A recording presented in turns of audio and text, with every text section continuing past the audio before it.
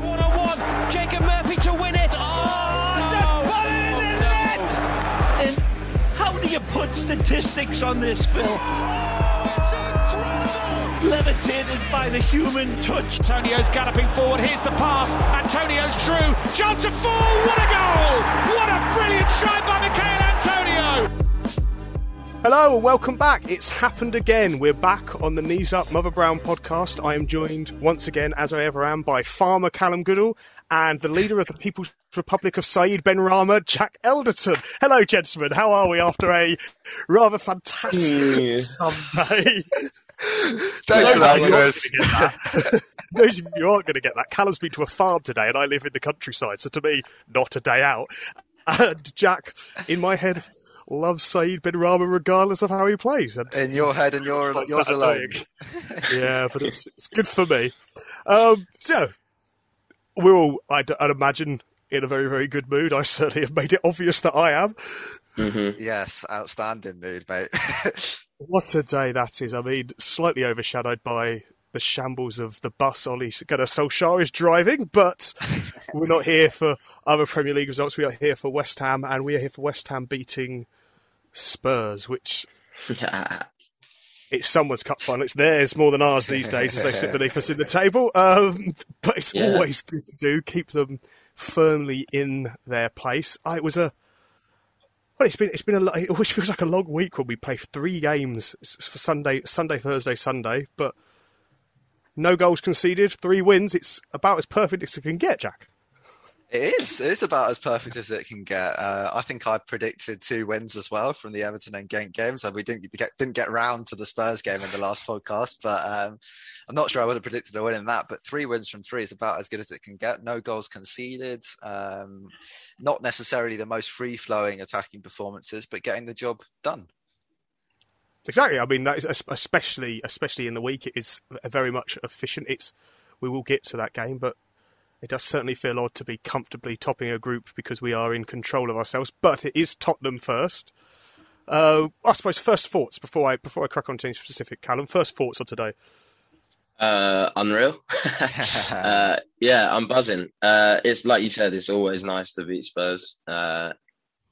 Seasons ago, I would have dreaded going to watch West Ham Spurs because I sort of knew what would happen, and now it's kind of come into it with quiet optimism, to be honest. I wasn't that fearful going into it. I think the only concern I had was that they decided to rest all 11 of their players midweek, and they still lost. That worked.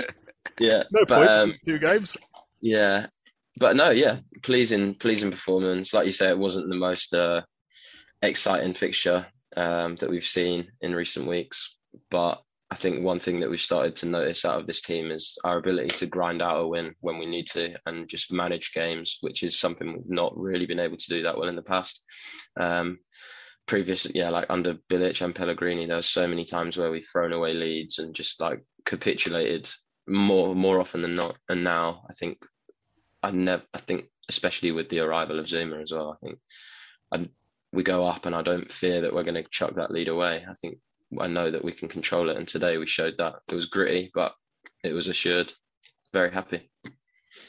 Yeah, I never enjoy watching us defend a lead. It always, with the second we got that goal, it was okay, it's 15 minutes of feeling relatively sick and anxious. But how was it inside the ground, Jack? You were there, weren't you? So how was it in the stands? I felt both sick and anxious. Yeah, no, it was pretty good, really. I mean, I think there was a point at which in the second half, I wouldn't say anyone relaxed, but we were riding out the difficult periods with such confidence and we didn't concede a shot in the second half. And minus, I think, one attack that I remember where Ndombele got away down the right and pulled the cross back in, which I couldn't quite believe how lazily he pulled that cross back in. Minus that moment, I think we were really quite comfortable in terms of defending our goal in the second half. They had a lot of pressure, but I don't think I felt at any point that we were like hanging on for dear life or anything like that. I think it was pretty confident defensive performance in the face of some pretty blunt Spurs attacking play. Yeah, I think we did stand up as a unit at the back. There was certainly, I mean, it was one of those games where maybe you couldn't point out, especially with the centre-backs doing anything magnificent, but the unit of the defence seemed very controlled and certainly in charge of what they're doing, which I think is a big compliment to Ben Johnson, considering he's come into these games, last 3 games, kind of ushered in to replace Soufal. He is young. He's barely played on the right for us, even though it's his natural position. But I'd have thought that was his best performance in the Premier League for West Ham today. Really, I'd have said. Yeah, I would agree. I think he's looked really, well, not really impressive in the last few games, but he's looked assured, and I've not been concerned about him. I've not thought, wow, we need to put someone else on. He's been found out. Like, he's done well, and I think the fixtures he's had in the run-up to this have probably served him well, because today was his biggest test, really, going up against Son and then on that side, and he bodied him. It was just solid. Like, and I think, I don't know how long Soufal's out for. I mean, obviously, whilst I would say Johnson has been playing well, he's not playing so well that he's going to keep Soufal out of the team. But he's definitely asserted himself as the number 2 right back, I think, over Fredericks now. And what a time to do it when he's due a contract renewal at the end of the season. So if I were Moyes and co, I'd be getting him to sign that paper pretty sharpish. Because we've got two academy right backs playing in the Premier League. One we let go because his contract was running out. Jeremy Ngakia, I'm going to go for, played for Watford at the weekend, and it would be awful to see Johnson end up in the same situation. It's interesting because I've always thought he looks quite a solid defender, almost got quite good at his basics, Jack. But do you think he's adding or showing anything else as he's going in the last few games? Yeah, well, I think we spoke about him briefly once before and said, we were really excited to see him starting to add some line-breaking passes into his game, looking for passes into Antonio from the right flank, which is really, really exciting to see that developing. And yeah, I think he is developing the attacking side of his game. You would say after the games against Everton and Spurs that there were moments where you think perhaps he still needs to work on his final ball quite a bit, and he's doing very well actually at holding the width and being in the right areas to be able to attack the box and get a cross in. But when it has come to delivering those crosses, not necessarily delivered with the quality that we might expect from, for example, Soufal. But yeah, no, I think he's shown, as we know him to be, that he's a very, very solid defender and very comfortable slotting into the back 4 at Premier League level, and doesn't look fazed by anything really that he comes up against, which is really exciting for someone his age. And he's got plenty of time to work on and add to the attacking side of his game. Yeah. I mean, is there anything you'd add to that, Cal? Anything you noticed in particular? Because again, it's just quite impressive, quietly impressive in a way. Yeah, I think defensively, yeah, definitely solid. Just looking at today's stats, he won 100% of the tackles he made, which is, I mean, what more can you want from a defender, really? Like, he didn't get dribbled past at all, which again, is particularly at fullback more so than centre back. That's a stat that you tend to see. And yeah, with regards to his attacking output, he completed, I think, 10 out of 16 passes in the final third today, so about 60%, which is good. I think the one attacking side of his game that he probably does need to develop on is his crossing, which we've seen can be a little bit off the mark every now and then. But I think part of that is probably marred by the fact we've got Soufal and Cresswell, who we've come to recognise as our starting fullbacks, who both, generally speaking, are pretty exceptional crossers of the ball. I know last week we talked about Cresswell's drop-off in delivery, but I don't think anyone would say that he's not good at crossing. It's just that his form recently has not been up to his usual scratch. At least not up until this week, anyway, where he's exactly. kind of just jumped straight back up. His delivery, his set-piece delivery has always been spot on. It's more so the sort of live play crossing that's been a bit hit and miss recently.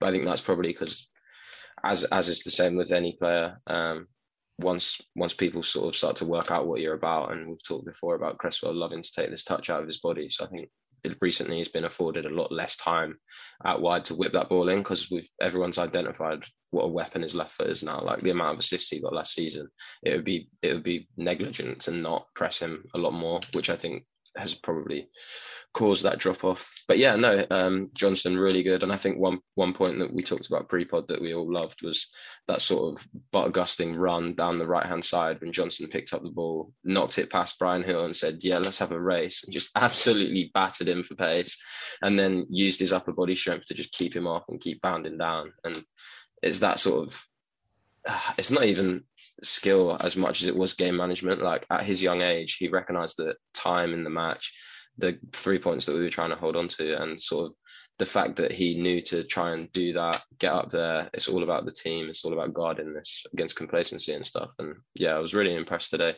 Bodes well for the future, definitely. I suppose with the positives of Ben Johnson, it was an interesting game because we dominated early. We started well again. We started at the same kind of pace we started against Everton. I mean, Everton, if we go to that, it was a breathtaking start, and we weren't quite as good as that. And then dropped back, and really, we were the team that snatched the goal, and that looked like it was going to be a 1-goal game.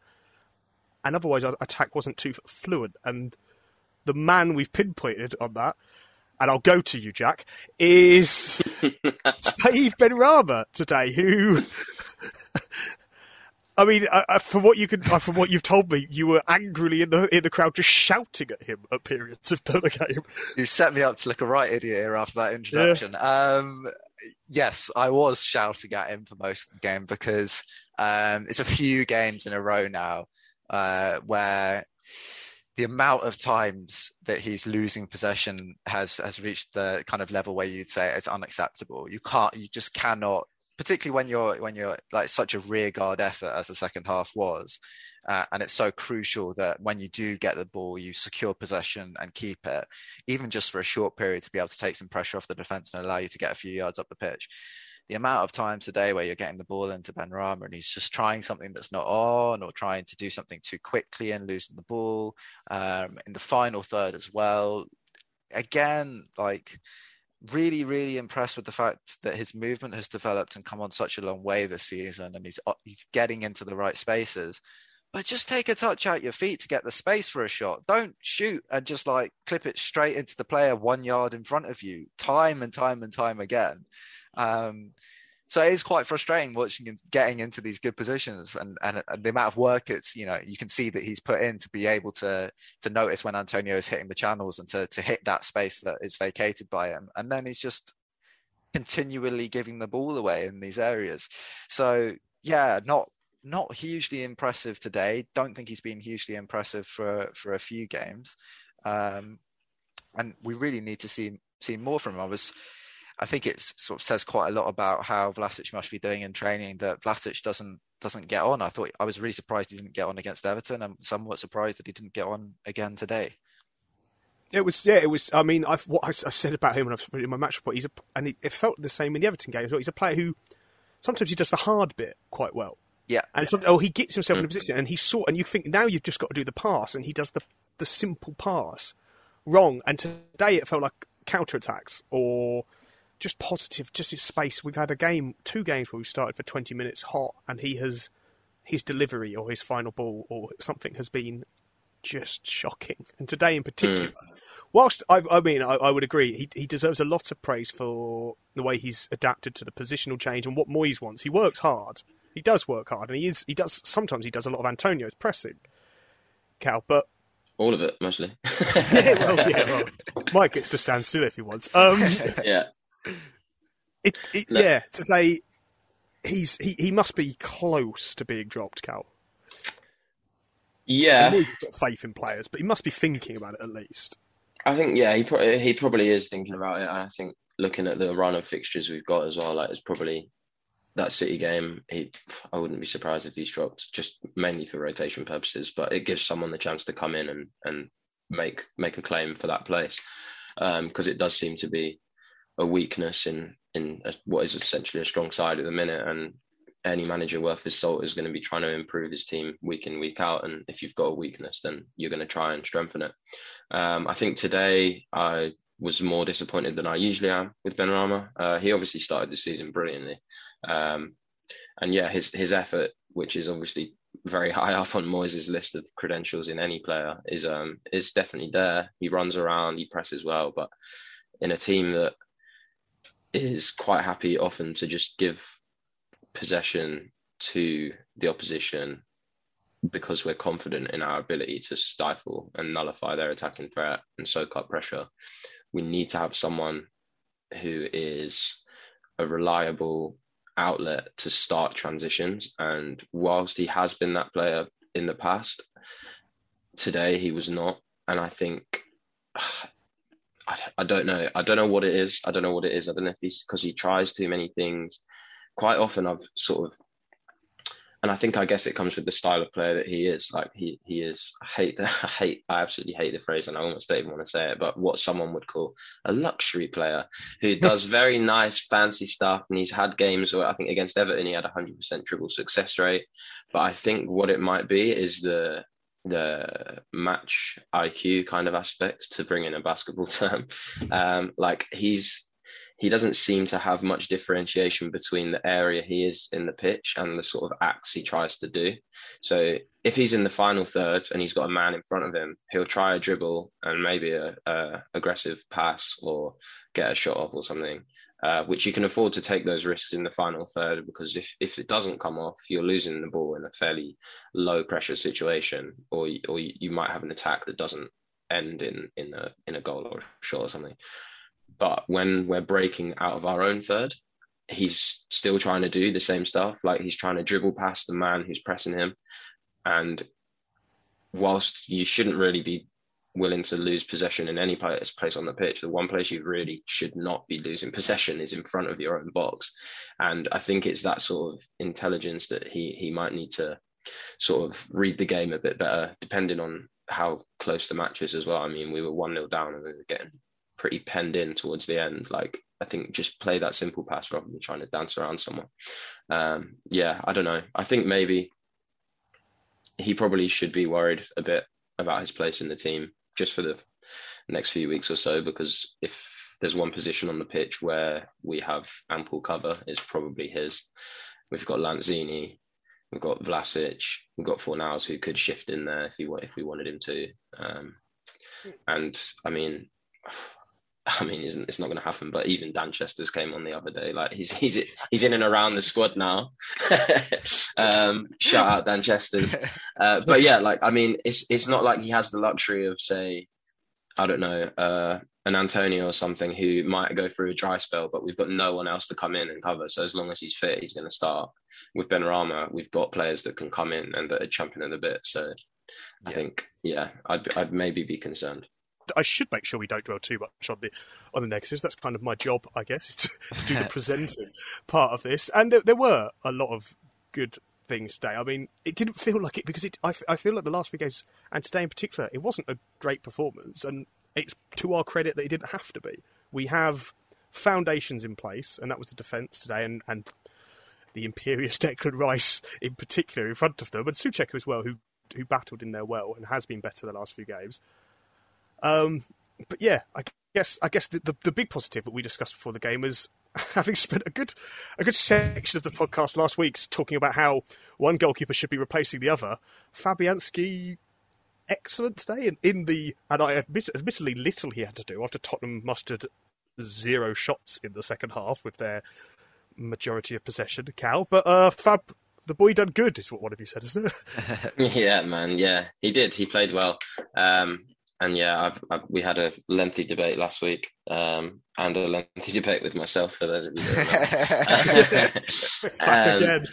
Yeah, but fair play. Like I can't fault him today. I think what we know him for is his shot stopping and stuff, and he was good at that as ever. He pulled off some great saves, one against Son, one against a header from Kane, which, I mean, if I'm Kane, arguably, supposedly one of the best strikers in world football, you've got to be burying that. I'm sorry, but Harry Kane, who continues to walk around haunting Tottenham. Yeah, but not only did he continue to excel in the sort of short-stopping department when he was called upon, but even things that we've generally not considered him to be particularly adept at, or at least is an area of weakness.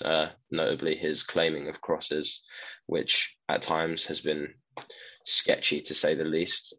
It's not very often he comes very far off his line, And when he does, it's quite common for him to kind of flap it or maybe mistime his jump. But at a moment of serious pressure towards the end of the game, a ball comes looping into the box, and here comes Fabianski basically onto the edge of the 18-yard box, absolutely leaps up like a salmon and just claims it. Like it would have been easy. I would have probably commended him even for just punching it away. Like it would have still been good goalkeeping if he just came out, got rid of that ball, got the danger, but he actually caught it, claimed it, and like just slowed possession down, lied on the floor for a bit, boiled some piss. Like it was great. Like it was brilliant. So you know what? Like I do still think Areola is a great keeper, and I think moving forward, yeah, he's the one. But yeah. What a great performance from Fabianski today. I've not got much more to add to that, to be honest.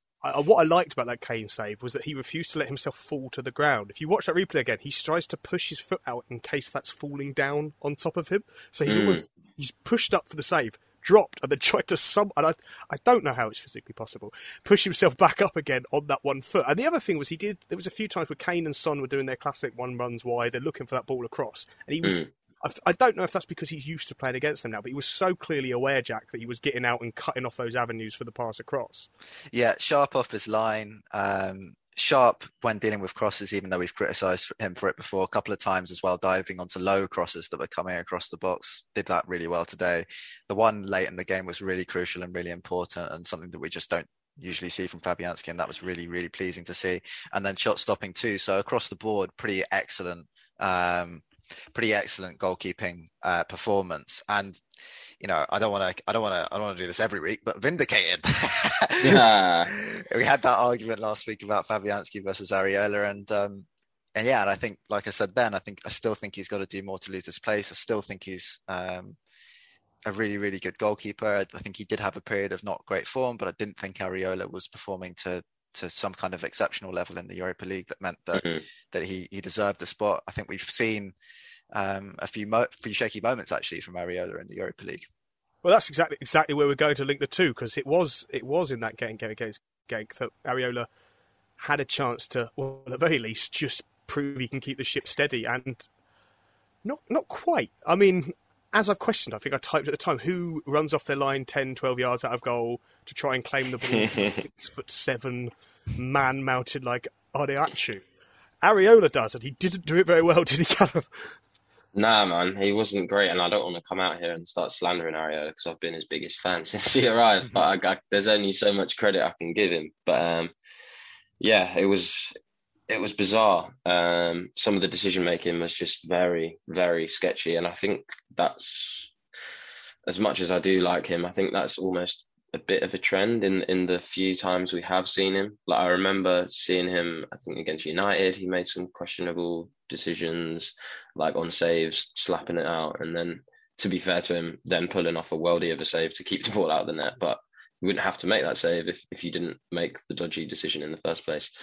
But I guess the flip side is he's yet to concede a goal in a West Ham shirt, so you can criticise him, but also, like, if he's kept the ball out of the net, then he's kind of done his job. Obviously, part of the credit for that is not just the goalkeeper. Like we've had a really impressive defence for the last few games now. Yeah, I think we've seen the quality of the rotated defence really shine through in these games in Europe. It's like we the Zagreb game, I think we did play very well, but in the two games at home, I don't think we played very well at all. And even despite not really being at our best, I think we've looked pretty comfortable for most of those games. There were moments in the first half against Genk before the first goal that Junior Ito was getting in behind Cresswell like repeatedly, and it was starting to get a little bit concerning. And obviously they had the disallowed goal as well, which, you know, so they did threaten us much more than either of Zagreb or Rapid Vienna. But yeah, no, like just confidence, and in the end, looked kind of easy by the end of the game. So yeah, really impressive. It's really interesting that you look at the notes we'd made to discuss and peeling back the curtain a bit. We do make some notes. This doesn't just naturally in time as far as the podcast. We actually have some ideas before we speak, as it may sound as I present them. But there was, I mean, in a way, the notes we had to talk about aren't about anything we did massively. I mean, to some extent there is. It wasn't about the performance as a whole. It was little things we noticed that caught our eye, because actually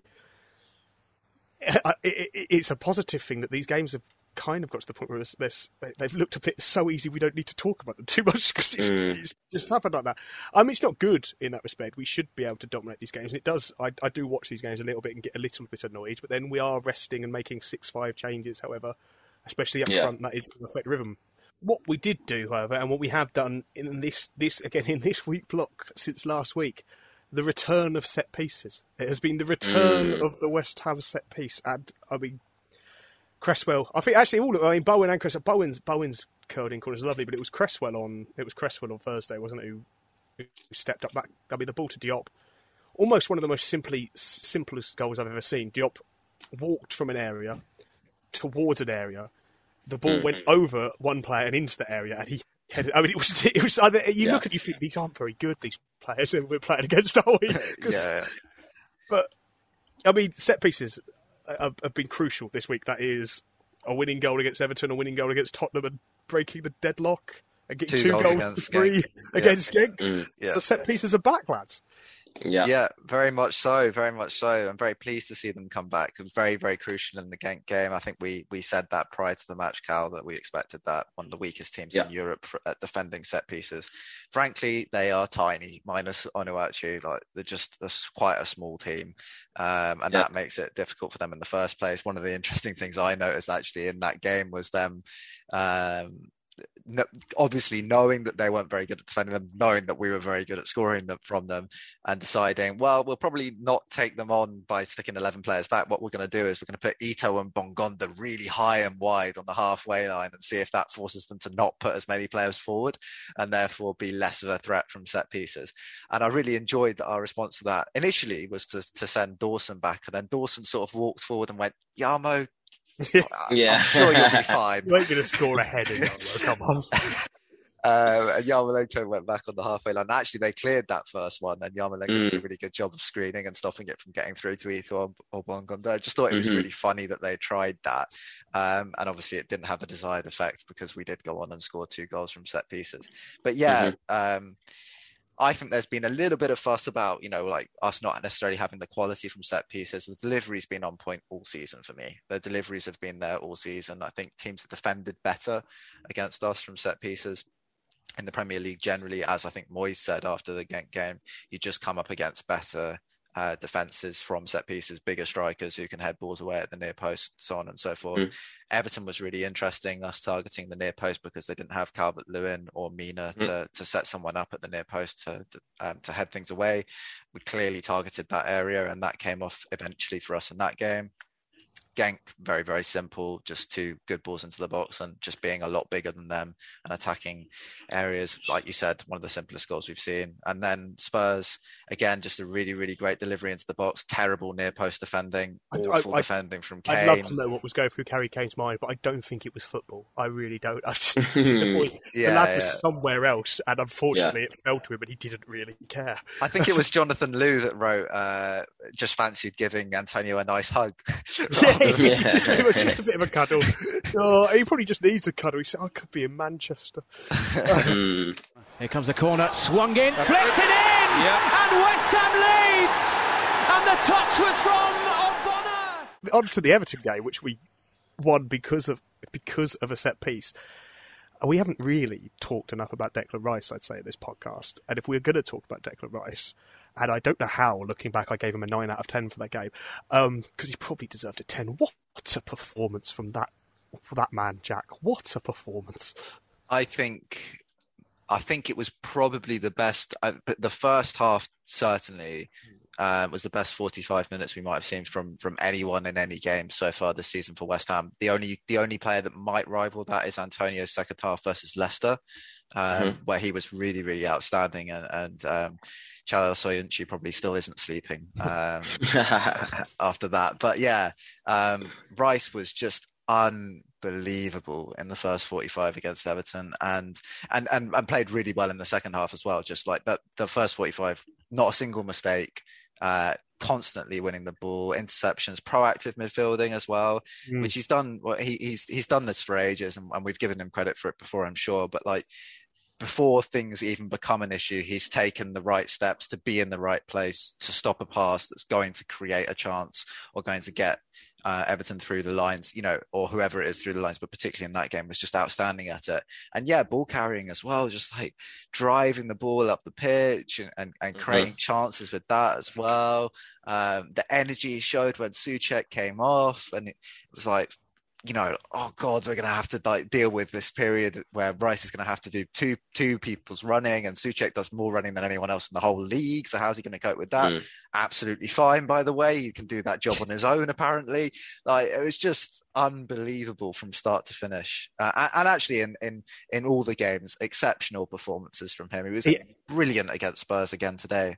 Yeah, it's hard to put into words. What impressed me most in that first half was we were good in that first half. We were good in that first half because every time the ball went out, Declan Rice was there to give us the ball and put us going again, and he would do it in one pass. And he doesn't just pass sideways; he can pass forward very, very smart. His confidence is up as well. But it's interesting. We've discussed the balance, haven't we, Cal, about him and Souček? And I think in the last, maybe at least the last two Premier League games, whether or not against Genk, you could agree, they've slightly switched again. It looks like Souček's doing more of the kind of hustling, bustling, and Rice is, he's showing why he's, for me, the best defensive midfielder in the league, at least. Yeah. I'd agree. I think it's, like you said, it's difficult to put it into words, but it is easy to put it into numbers. That's why we're here. No. Unreal. Just from the Everton game, 10 interceptions, stupid. 7 progressive runs, 95% passing accuracy, and 100% passing accuracy for passes into the final third, of which he had 9. So that is just ridiculous. I think that sort of links back to the coaching staff as well. Like, I think I don't want to just give credit to Moyes. Obviously, it goes to everyone. They all do their bit. But I think one of my biggest criticisms of Moyes last season was probably his rigidity when it comes to tactics. Is that a word? Rigidity? We'll go with that. And his unwillingness to sort of change and tinker as the game went on. Like, he'd often stick to things, or he would refuse to change things in the game, even though it was glaringly obvious from the fan point of view that something needed to change and what that change should be. Whereas this season, I think we've seen him tinker a lot more, like tailoring to different oppositions in respect to how he actually sets the team up. So against Everton, telling Rice, which, having just read those numbers, it sounds ridiculous to say, but telling Rice to take more of a like conservative, like deeper approach and let Souček attack that box like he did last season. Despite the fact he still had 7 progressive runs, it's just that's just testament to what a player he is. And that was obviously because in the pod previously we'd spoke about the threat posed by Everton on the counter with Townsend and Gray, and Rice needing to be there to break those moves up, which he did to great effect, 10 interceptions, and also to sort of marshal Doucouré's late arrivals into the edge and in the box, which again he did amazingly. And then it also gave Souček the license to sort of attack those late balls that we put into the box, which he also did. And it just, not only does it give us like a bit more fluidity depending on the situations, but it also makes it a lot harder for the opposition to plan in advance of the game, because they don't know what version of our midfield they're going to get. Like if say Rafa had watched us for the season so far, he might have been like, okay, well, this season Souček's playing a much deeper role, so we don't need to worry so much about his threat in the box, and Rice has been given more license to roam threat, and then just like that we switched it up. And the whole planning just goes, oh, shit, we didn't plan for this. And it's like, wow, okay.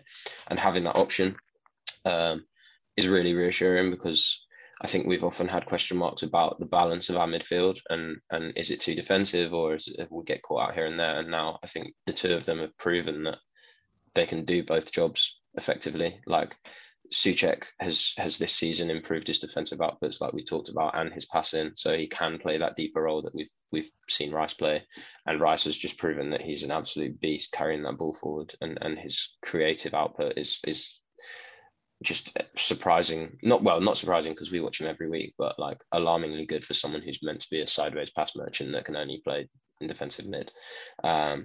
So yeah, it's just brilliant. It's brilliant, and fair play to the coaching staff for sort of realizing that and being able to change it mid game as well, like in game scenarios, just game management, like recognizing when to make those changes and when to maybe have both of them sit back because we want to control the game even more and get these 3 points and stuff. And yeah, it's really good, really assuring for us as well going forward.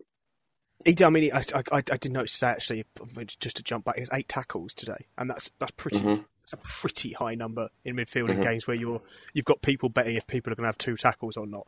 I mean, he's made someone probably a lot of money if they've been ambitious today. It's an interesting, because I'd say we've had 2 games in the Premier League that realistically, if you said they were, if you take out the big chance, and obviously that's a big if that you take out the big chance that wins us the game because they're what wins us the game, but otherwise would have been reasonably fair draws, and which I don't know if you take that as a positive because we've taken I think Everton, I think we were fine, but I don't think we were great. Personally, if that game had ended and that had been a draw, I don't think I'd have been too fast. Obviously, we scored that big goal. You have to take that out. And I thought today, I disagree with you. I think both games. If there was a team that was going to win it, we looked like I think if there was a team that was going to win it, but you'd also. I don't think it would have been a disaster. I don't think you'd have looked at it and gone, "How have we not won those games?" I think you'd have gone, "Yeah, we edged them, but." And I don't think we were great against Everton either. I think we were very good against Everton. I disagree. I think against Everton, we absolutely battered them for 20, 25 minutes. And I think we were very unfortunate to not create a better chance in that period of the game that would have led to an opener. And then I think the periods in which Everton came back into it, I think we dealt with pretty well. I think there was the chance for Iwobi, which he completely fluffed, which was perhaps the scariest moment of the game, and one moment where Zuma was a little bit slow and Rondon got ahead of him and got a flicked header onto a cross that went just wide. But other than those two moments, I don't really feel that Everton threatened us at all. I thought we were very comfortable. They did have those 2 moments, and there was, I'd say, after that 20 minutes where we were great but didn't do anything with it, which worries me. We didn't really create a big chance. We let them come back in. At the start of the second half in particular, they were kind of knocking at the door without, again, they would argue, I suppose, the same as us. They had the pressure they were unfortunate not to create anything, regardless that Rondon... Actually, I thought Rondon did really well with that header, and I think he gets really harshly treated, considering they play such a basic style. I think he does a good job with what he's got. I haven't watched us in this last week and thought we've played really well. I thought we've played efficiently. I get what you mean. Like, I think on balance, like if you look at it in terms of purely chances created, then yeah, maybe I can see why you would think probably a draw would have been fair. Like, yeah, okay, Iwobi puts that chance away, which he absolutely should have done. And it's an entirely different game. But equally, I think part of that is that we look so comfortable in controlling games now. Like, we almost let them create the chances because we've got such an assured defence now. Like, we have confidence that we're going to be able to keep that ball out regardless of how much pressure we allow to mount. And I think it's reassuring, I think, because it would have been easy for us to get frustrated after the Brentford game and arguably the United game, which if you flip this coin around, they're games that equally probably would have been fair to be a draw, but we lost, and it would have been easy after that to lose faith and be like, oh, we're so unlucky, we're so hard done by, like, we didn't deserve to lose that, and just the dressing room just kind of loses its head a bit, which we've seen happen in the past. Like, we'll chuck games away in winning positions, and then the team will just die a death pretty much. And now I think it's testament to the dressing room that Moyes has built, is that we can have those results go against us and then come back out and not be deflated by it, and turn similar matches and get the 3 points out of it. And I think on balance is a really good thing and a really important thing if you're going to finish up towards the top end of the upper ends of the table, because those are the teams that the ones that can do that, they can regroup, they can come out, they're not going to be that affected. Then they have confidence in their ability. They know that they shouldn't have lost, but they know that they shouldn't have lost, if that makes sense. Like, we didn't deserve to lose that. We should have won it. We can win it. We are going to win the next game. And that's a really good attitude to have. Whereas you think of those seasons where we would finish at the bottom of the table, we'd lose games, and you could tell as soon as the final whistle went that the players just couldn't be asked. They were like, I can't wait for the season to end, kind of like, regardless of how it ends. Yeah, I don't know. I think, yeah, I get what you're saying. A draw at the end of it, I probably would have been like, fair enough. I get it. They scored the chances they created. We scored the chances we created. And I guess it goes back to that point that we made about sort of our struggle in creating chances from open play in some games against certain tactical setups. But I think equally we probably did deserve to win because we controlled such lengthy periods of the game. I think for me, look, football's a game of fine margins. We've played Everton away and Spurs at home. I mean, I don't know what you're expecting. I think, we've won these games quite, not landslides, but like twice as much XG or 3 times as much XG in both those games as the opposition. Everton created one chance from a period of 20 minutes, which they were in the game in the first half. They dominated the first 5 minutes after the start of the second half, and then I don't think we're in it at all for the rest of the second half. I think we really were very good and created chances at will really in the last 10 minutes. And if Antonio had passed the ball 2, maybe even 3 times, we probably would have won that game 3 or 4-0. I think that game is completely different to the Spurs game. I wouldn't lump it in as being similar at all. I thought it was a perfect away performance, and scoring a goal off a set piece is not an indication of a performance that wasn't good enough. It's just a good, we should have scored other chances, but it was a good goal, and it won us a game that I think we clearly deserved to win. And I think against Spurs, look, we didn't concede a shot in the whole second half. As much as you might say that we could have done better with the ball, as much as you might say we could have created more, as much as you might say, well, a draw's a fair result, Spurs didn't shoot once in a second half where they had nearly all the ball. I think we deserve to win a game in which we keep Spurs from shooting a single time in 45 minutes. And Said Benrahma has a chance where if he dinks it a little bit higher over Lloris, he scores, and Antonio scores with a really clever instinctive finish of a set piece in a game actually that he came up against Romero, who did a very decent job against him, and I don't think he impacted the game as much as he has done at several points throughout the season. So yeah, we could have played better in these games. Yeah, they could have been more convincing wins, but I do think we deserve to win both of them. And I do think they're impressive results against Everton and Spurs. Tottenham get battered everywhere they go. Tottenham get battered everywhere they go. Everywhere they go. Right, before we finish, we've got 2 games, only 2, to preview. We've got City in the week in the League Cup. Now, we're expecting a changed side, I'm guessing. It feels sad to hope, but it's the League Cup. We have a lot of games, and it's Man City. Is it going to be 2 second teams? I think so. Yeah, I think City will play their kids. They have done so far, but that is not the same as any other team playing their kids. City's kids are very, very good, and are probably all more than capable of playing in at least the Championship, probably. Yeah, I suppose you've got Sterling and Mahrez, who aren't getting full game time, so they need a run out. Exactly. So you're coming up against the team that is not, if they do play their kids, is not just like an average under 23 team. Like they are still definitely a threat. I think we'll probably expect to see Areola in goal again, and maybe this will be a better test because I expect that he will be forced to make more saves than he has done in previous games and required to be more of an active member of the team than against Genk or any of the other Europa games where he hasn't really been challenged.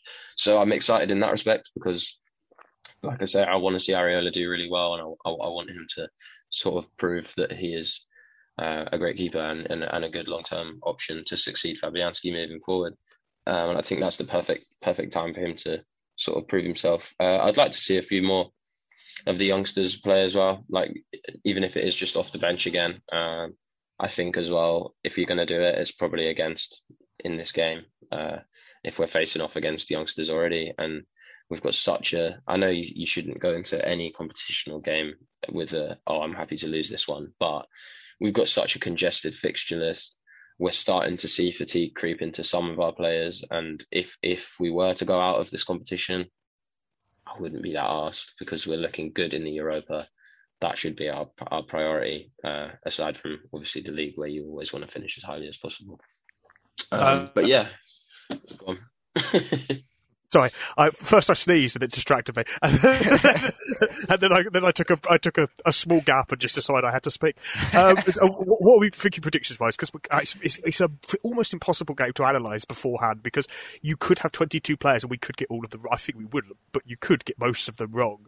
So do you think we're going? I'd say yes or no. Are we going through, Jack? Do you think? Yes. You think we're going? God, you're ever an optimist. Just too Yes. young.